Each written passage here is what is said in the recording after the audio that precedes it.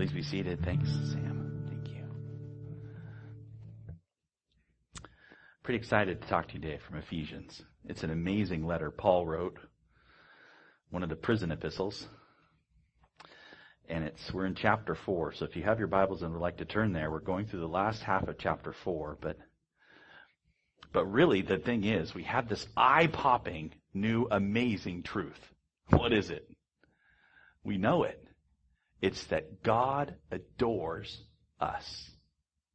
That's incredible, you guys. We've looked at it, the first 3 chapters of Ephesians. He just didn't give a single thing to do. He didn't give anything you even had to take a step in. He just prayed and presented the amazing love of God for us that is so hard to understand. The width, the height, the depth. Remember how that ended in chapter 3? It's unknowable. It's so amazing. And if you could glimpse it, that is being filled with the fullness of God. God for us. Forgiveness, right? And holiness and righteousness and wisdom and all Jesus for us. And that's a full stop, the fullness of God. And man, it's so amazing. You want to make a fool of yourself. If I want to do jumping jacks, we could all do jumping jacks together. No, let's not. But it's that cool. And the thing is, though, is you say, yeah, and you hear that, and we hear the words that God loves us, so we nod our head. But life goes on. Things keep happening. The sun comes up again, and so Paul goes on to tell us a little bit about what life looks like together in light of this amazing truth, and he talks about it in terms of walking. So I told you this last time that the rest of Ephesians, the last 3 chapters, are arranged around 5 walks and a stand. He even uses those words, walk like this, and then a little bit later, walk like this. And last week we looked at the very first one of those. It was walk in unity, which means walk knowing this one truth is what connects us, that Jesus Christ adores us. The love of Christ for us. Look what he's done. That was last week.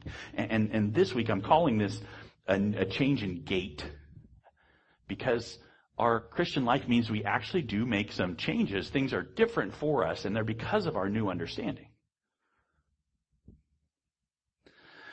A new walk that's changed. And so it's really interesting and a little surprising again from Paul. What he says are the ways we respond, and they may not be exactly what you've been taught or even what you think. So I want to show you. Here we go. We're going to start with the futile mind. This is verse 17 of chapter 4. So here we go, verse 17. Now this I say, and testify in the Lord, that you must no longer walk as the Gentiles do, in the futility of their minds. That's an interesting phrase as we start off. So he's in his second walk. So he says walk twice in this. It doesn't actually appear. We've translated a little funny. He testified you must no longer walk. That's the first walk. It said, and there's no must. It says, I testify to you, don't be walking like the Gentiles do. It actually says like the Gentiles walk. Everybody's walking. But they're walking in the futilities of their minds. So wait a minute. Think this through with me. Because I'm tempted to say, yeah, don't walk like them. But who are the Gentiles? I'm a Gentile. Wait a minute. Don't walk like myself? What is he meaning? Don't walk like the Gentiles do, and I'm a Gentile, so don't walk like you do. Right? Like you used to, before you knew this incredible good news that Jesus loves you, even though you're a sinner. So the futility of their minds, the Gentiles are in, right, means that even though people use their minds, even though people are smart, and they try and answer the world's problems and their own issues and work on themselves and make the world a better place, it's futility. Fruitless. And lots of activity, but it doesn't work, right? Because their mind is not set on the right stuff. You say, well, what does that actually mean? Well, here's a little illustration for you. I don't know if it'll come through and you can see it. Here's one. I saw this on the internet the other day. This is 2 tennis ball cans. And cutting your tennis balls in half allows you to store 2 more balls in each can, saving space. So if you thought that what you needed to do in life was cram as many tennis balls as you could in a container, then it might be a good idea. Let's cut them in half. What does that miss? It's not going to be used as a tennis ball anymore. That's foolishness. It's not, but I accomplished the thing. Yeah. It's an amazing thing what Christianity does. It changes what we think is the purpose, the reality of what we're doing. And then there's people out there who kind of get pieces of it, and then they're cramming tennis balls, cutting them in half. So it sounds as though, well, no one would ever do that. No, I know people, don't you? Lots of them, even me myself sometimes. But I know a dear, amazing, smart, educated, and the goal of their life is to have the smallest footprint they can have on earth. So half a bag of trash a year. Amazing. Isn't that incredible? The amount of they've managed to cut down on waste that much. They like to have such a small carbon footprint, it wouldn't even, I don't know. It's tiny. So if that's your goal, if that's what you think, then that's a huge success. But what are they not doing then? All the things you can do with your stuff to help bless people. To just be kind to them. But that's wasteful. No, wait. It all depends on your outlook, right? It depends on what you think you need to do. It depends upon how you're living life, what you see. And so Paul says the difficulty we have, Gentiles, is that there's a futility of mind. It's pretty serious.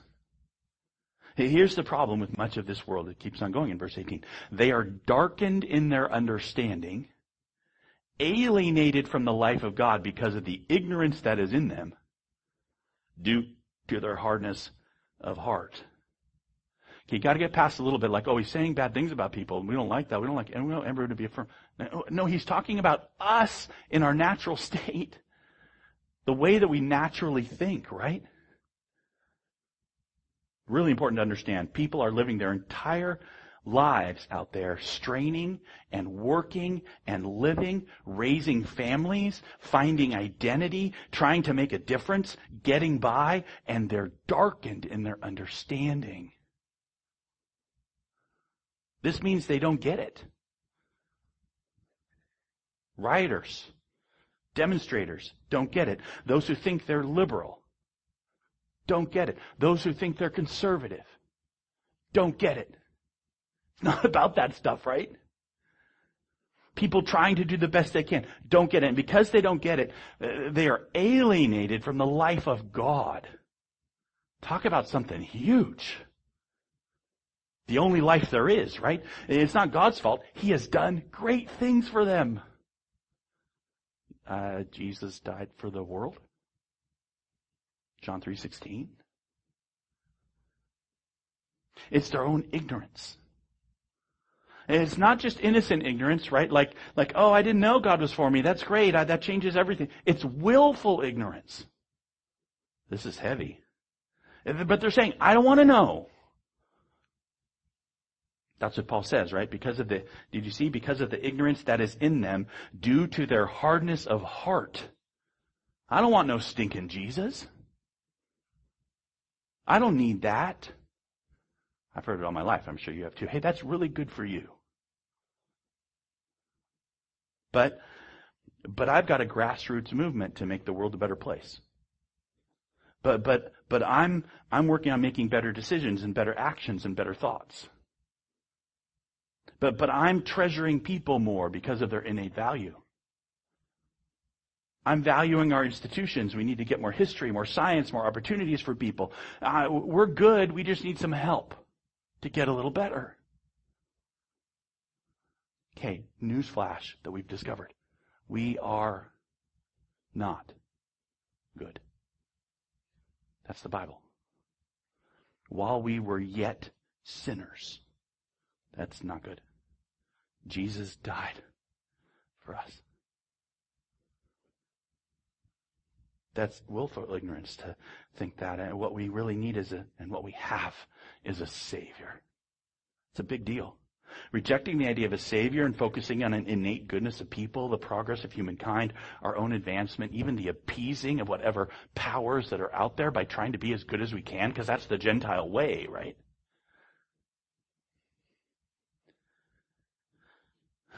This makes us callous. That's what Paul writes. In verse 19, he says, they have become callous and have given themselves up to sensuality, greedy to practice every kind of impurity. Okay, you need to look really hard at this with me, because it should shock you what Paul is saying, and it's really hard what he says, but it's true, and it's not how it's presented in most places, even in Christendom to me. Usually the presentation goes something like this. If you do bad things, and if you get in bad habits, those bad habits start to harden your heart and you get callous. Have you ever heard that? Like bad habits lead to a conscience or something that hardens you. So don't do the bad stuff because you'll get hardened. And Paul is actually saying it goes the other direction. You're calloused. Therefore, you go after bad things. You see how that's different? See how it's backwards from what sometimes we think? It's the lack of understanding. It's the lack of actually having the Holy Spirit open your eyes to the truth. It's your unwillingness to say, I'm just a sinner and where's my Savior? And you stop that and you say, I'm going to work on myself. And what that leads towards is a callousness that eventually leads towards you going the wrong way with your behavior. Not the other way around.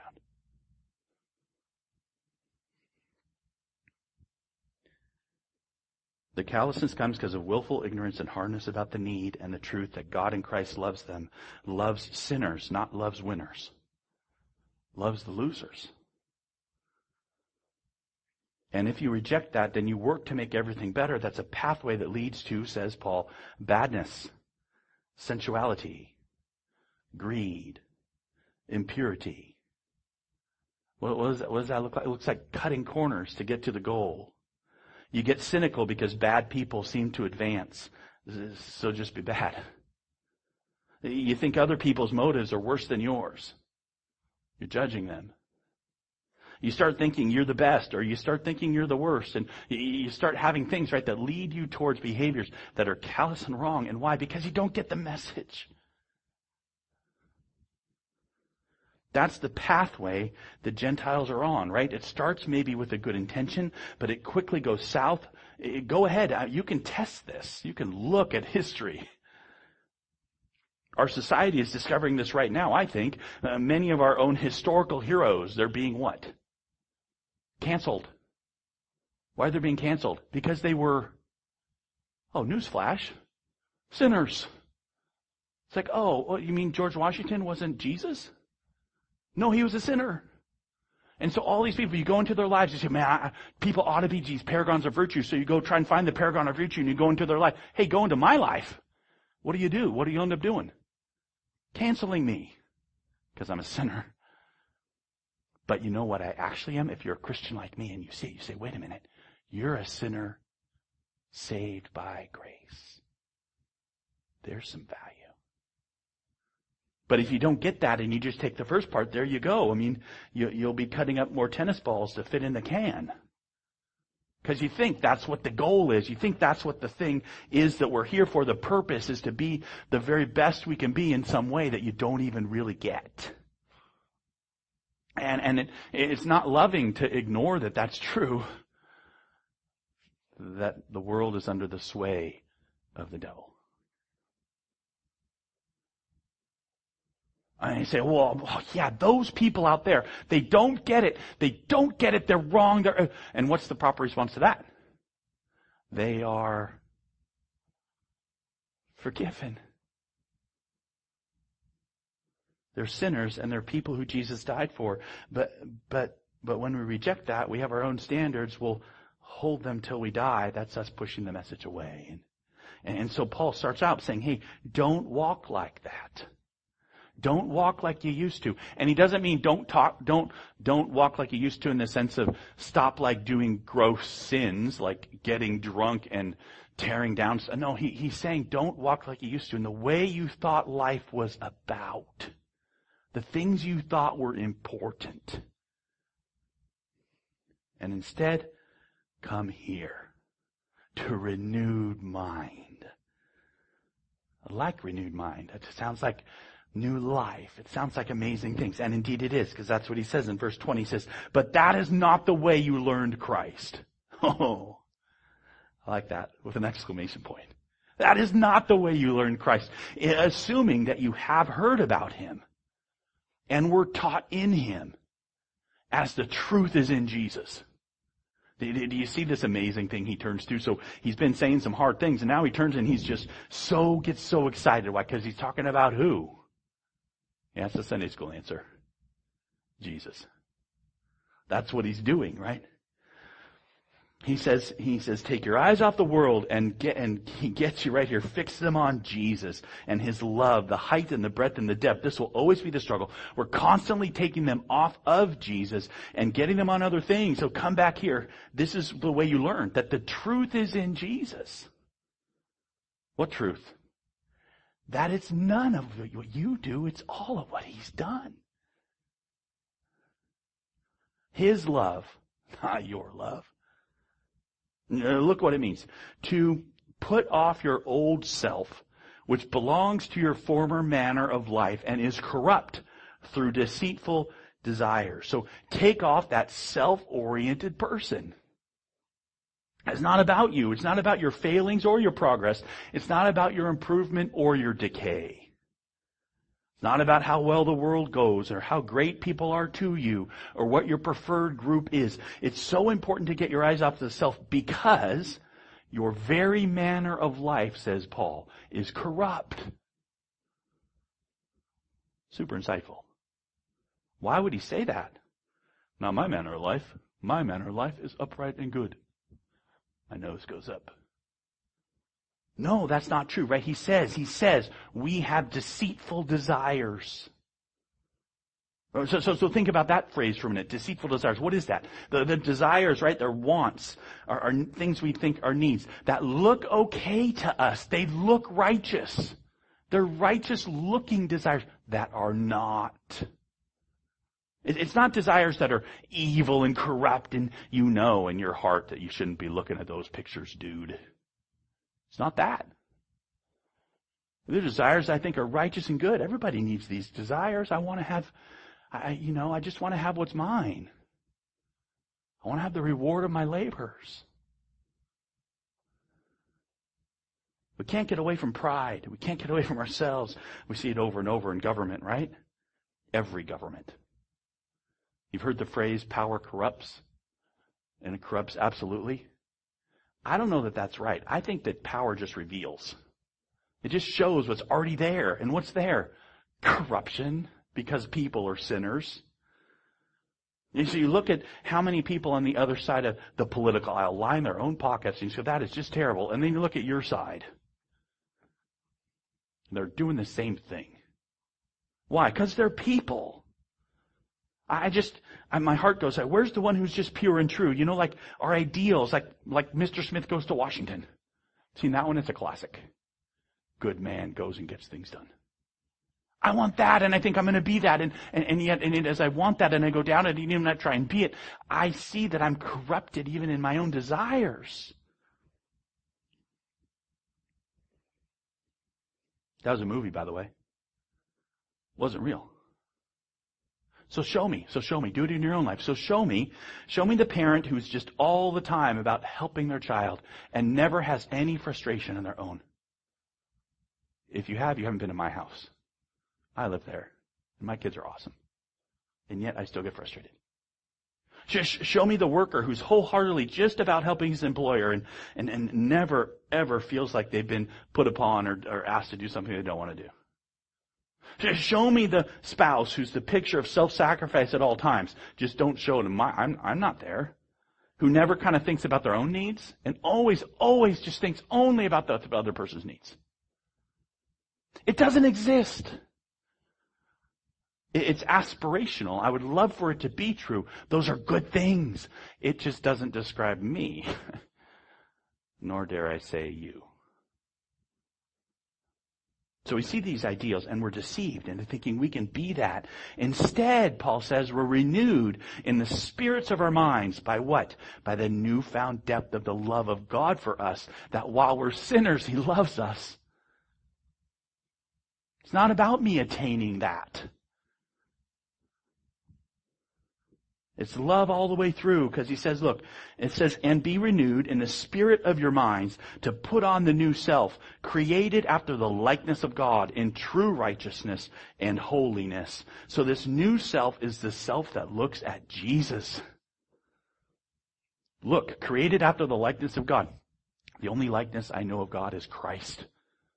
Hebrews 1 says he's the perfect representation of God. Look, true righteousness. So what's true righteousness?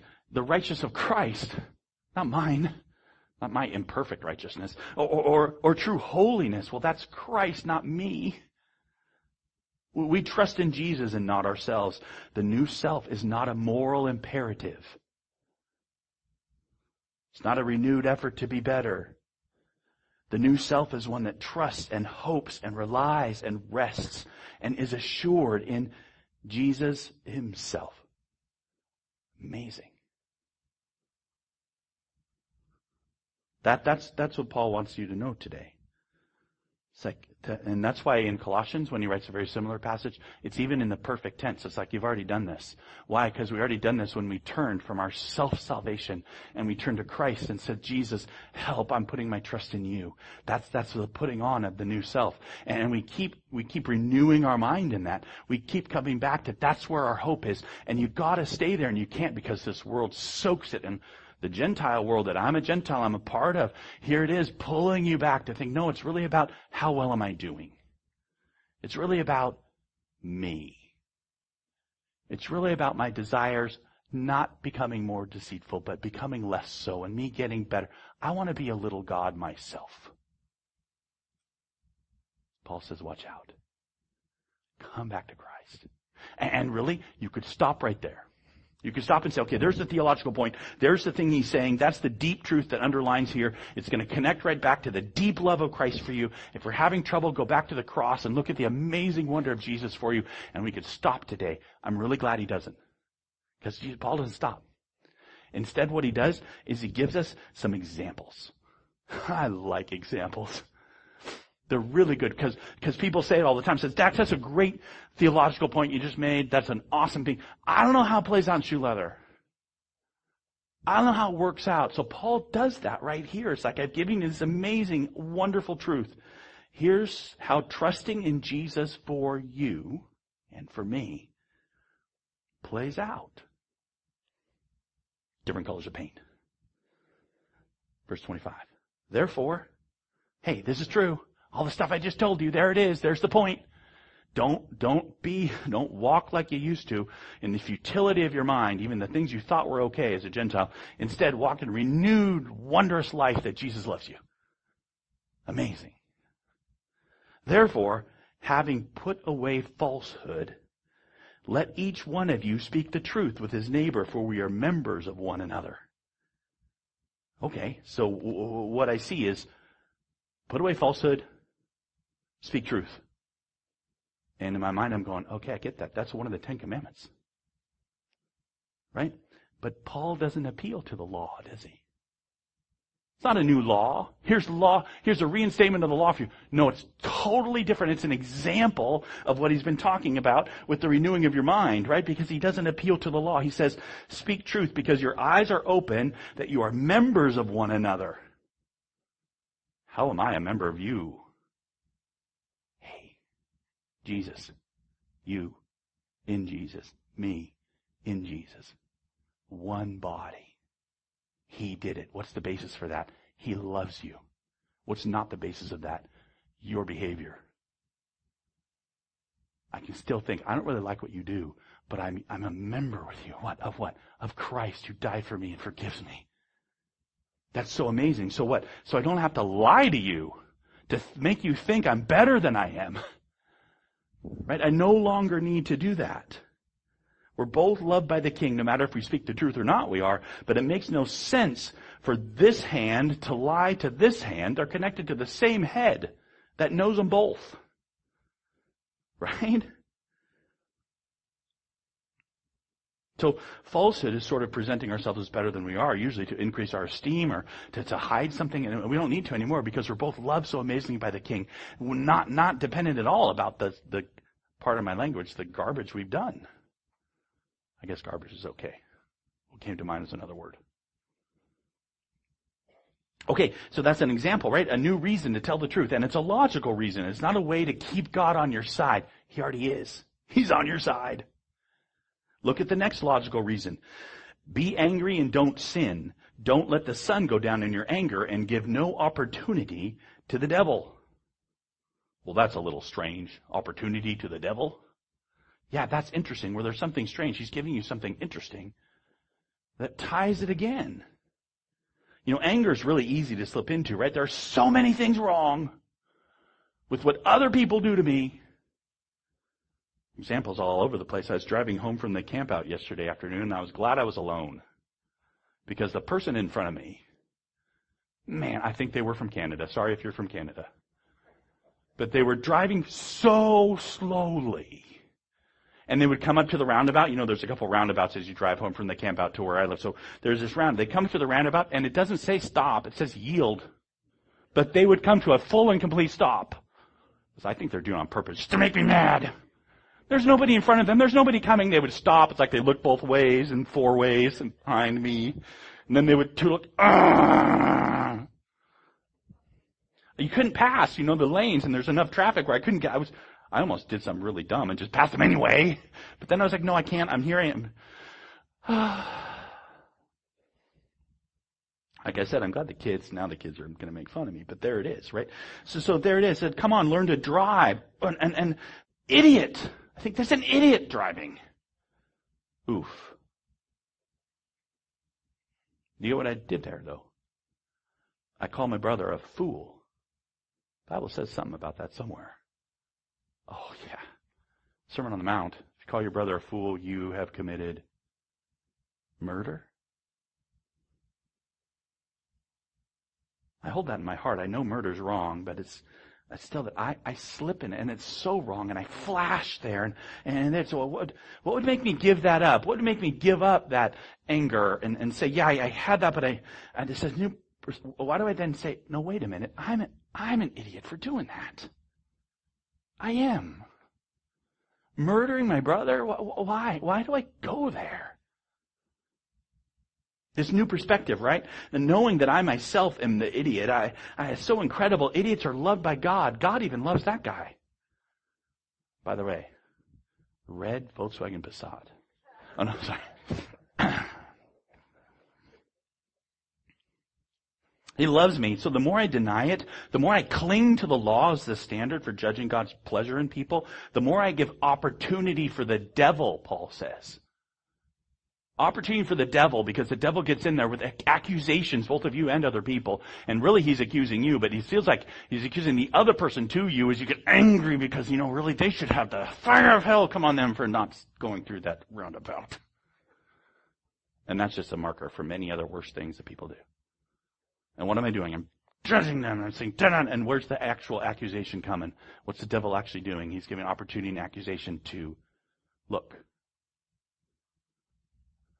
he's not really yours, Lord. Look at his horrible sin.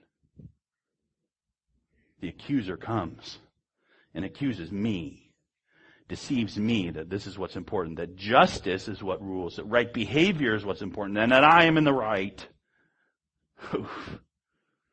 Except, this perspective that Paul is saying is that my whole, relationship is based on God's love for me.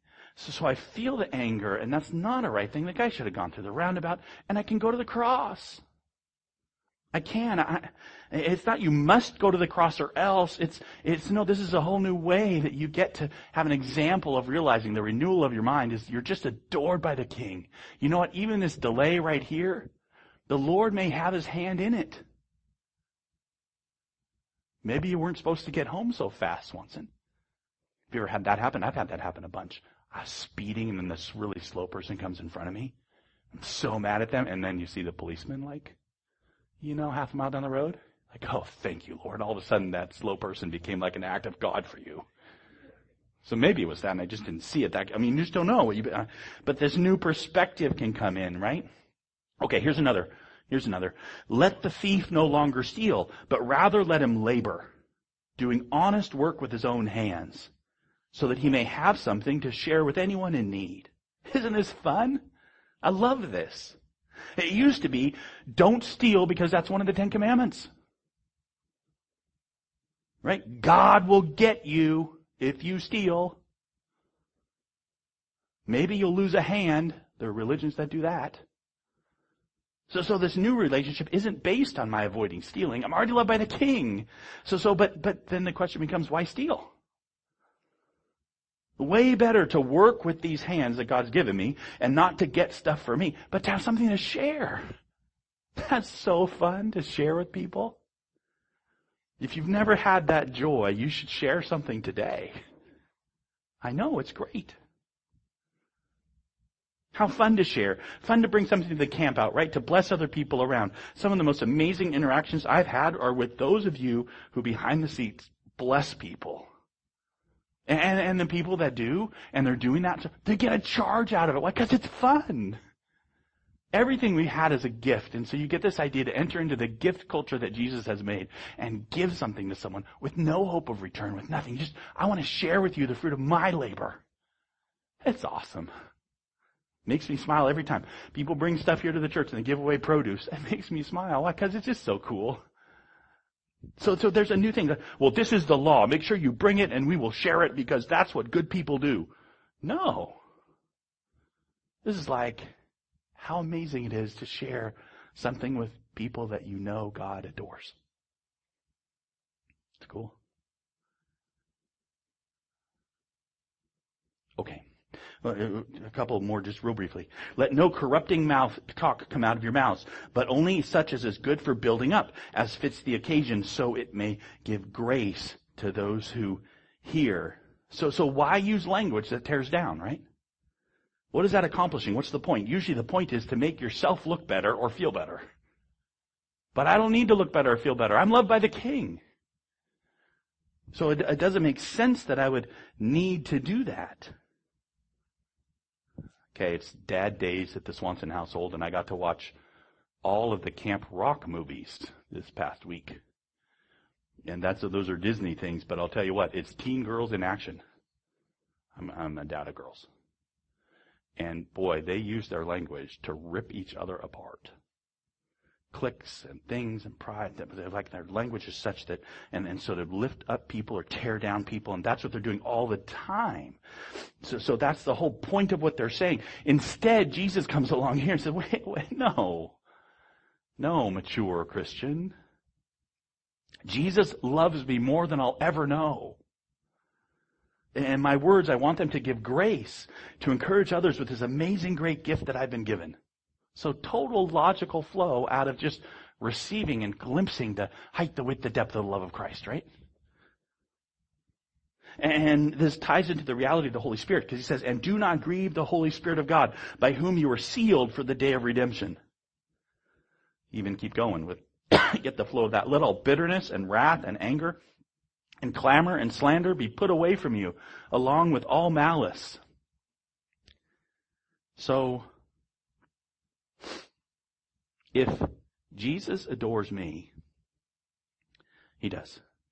And if Jesus adores you, he does. Then he's given the Holy Spirit to who? You and me. He says we're sealed with the Spirit. So do you see what the meaning of grieving the Spirit is? It's not you doing any sin you can think of. It's not an individual thing. Like I'm in here and all of a sudden the Holy Spirit is in here too with me, and like the little guy, like the little angel sitting on my shoulder and telling me when I take the wrong turn, so no, you took the wrong turn, come back and do the right thing. When I pop up and look at the wrong picture on the computer, or when I come over here and I'm unkind to somebody, well, not exactly. No, the grieving of the Holy Spirit is very specific and only here. Super important. We're talking about things, we're kind of talking light and stuff, and these are good examples, but these are incredibly deep things. You have the Holy Spirit, dear Christian, because God in Christ has set his love upon you. Your eyes are open. You say, I believe in Jesus. You get the Holy Spirit. You have the Holy Spirit. How do you grieve the Holy Spirit? It's not by you kind of pushing him out of your heart somehow.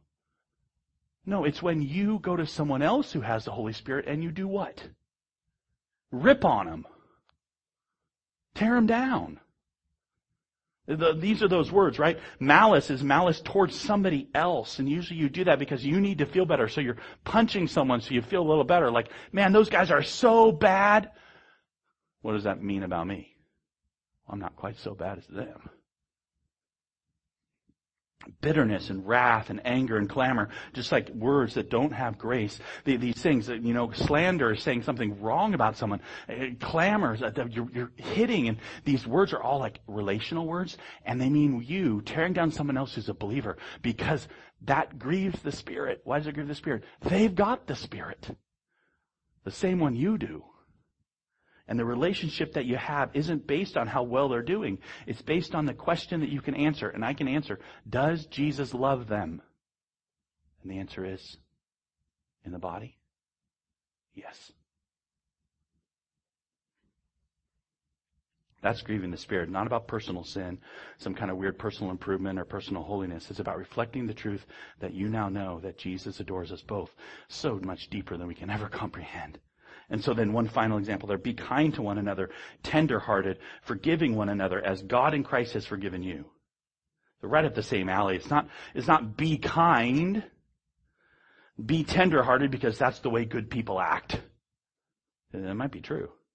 Or be kind and be tender-hearted because that's moral. Be kind or be tender-hearted because people are valuable and they deserve kindness. Boy, drink that water in our society right now. Not about that, right? This crazy motive that's so different. I've been struck by the forgiveness of Christ right here. And that moves me to be kind because he's been kind to me. I forgive because you can't even comprehend how much I've been forgiven. You can't even grasp it. This is the path of life, is simply to receive the forgiveness of Jesus. And so here today that he loves you and he adores you and he forgives you. And look, then this pathway becomes, here's examples of how it might look like for you to process that. That's what Paul is doing today. That's what he calls walking. It's actually a deep and heavy thing, because to set the mind on the flesh is death, he writes in Romans. But to set the mind on the Spirit is life and peace. Mind on the Spirit is what? The Holy Spirit who teaches me, who comforts me with the truth that Jesus Christ died for me. It is finished. He has done it. So walk today. Let's end with this. We see that Jesus loves us right now as we are. Paul lays it out. He gives examples. Super amazing. I want to say one word before we close about how you take these commands. Actually, the word is about failure. Because again, the way a lot of times to go through the word and to think about how it works when you fail. Because these words right here, it's tempting, and throughout Christendom, to really twist around the words you heard today, to make them a new code, to say, here are some commands, and we'll measure how we're doing.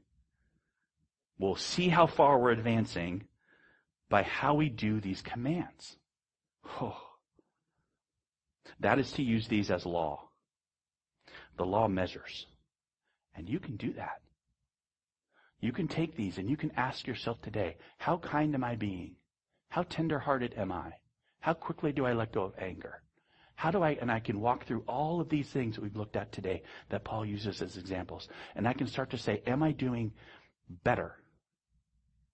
And the danger is that you'll start to say, yeah. I'll start to say, I'm doing pretty good. Especially compared to that Yahoo over there in that pew. Notice I'm not pointing at anyone else. Because this is the great danger. The law is fantastic. You can measure with it, but it should always carry with it condemnation. You don't.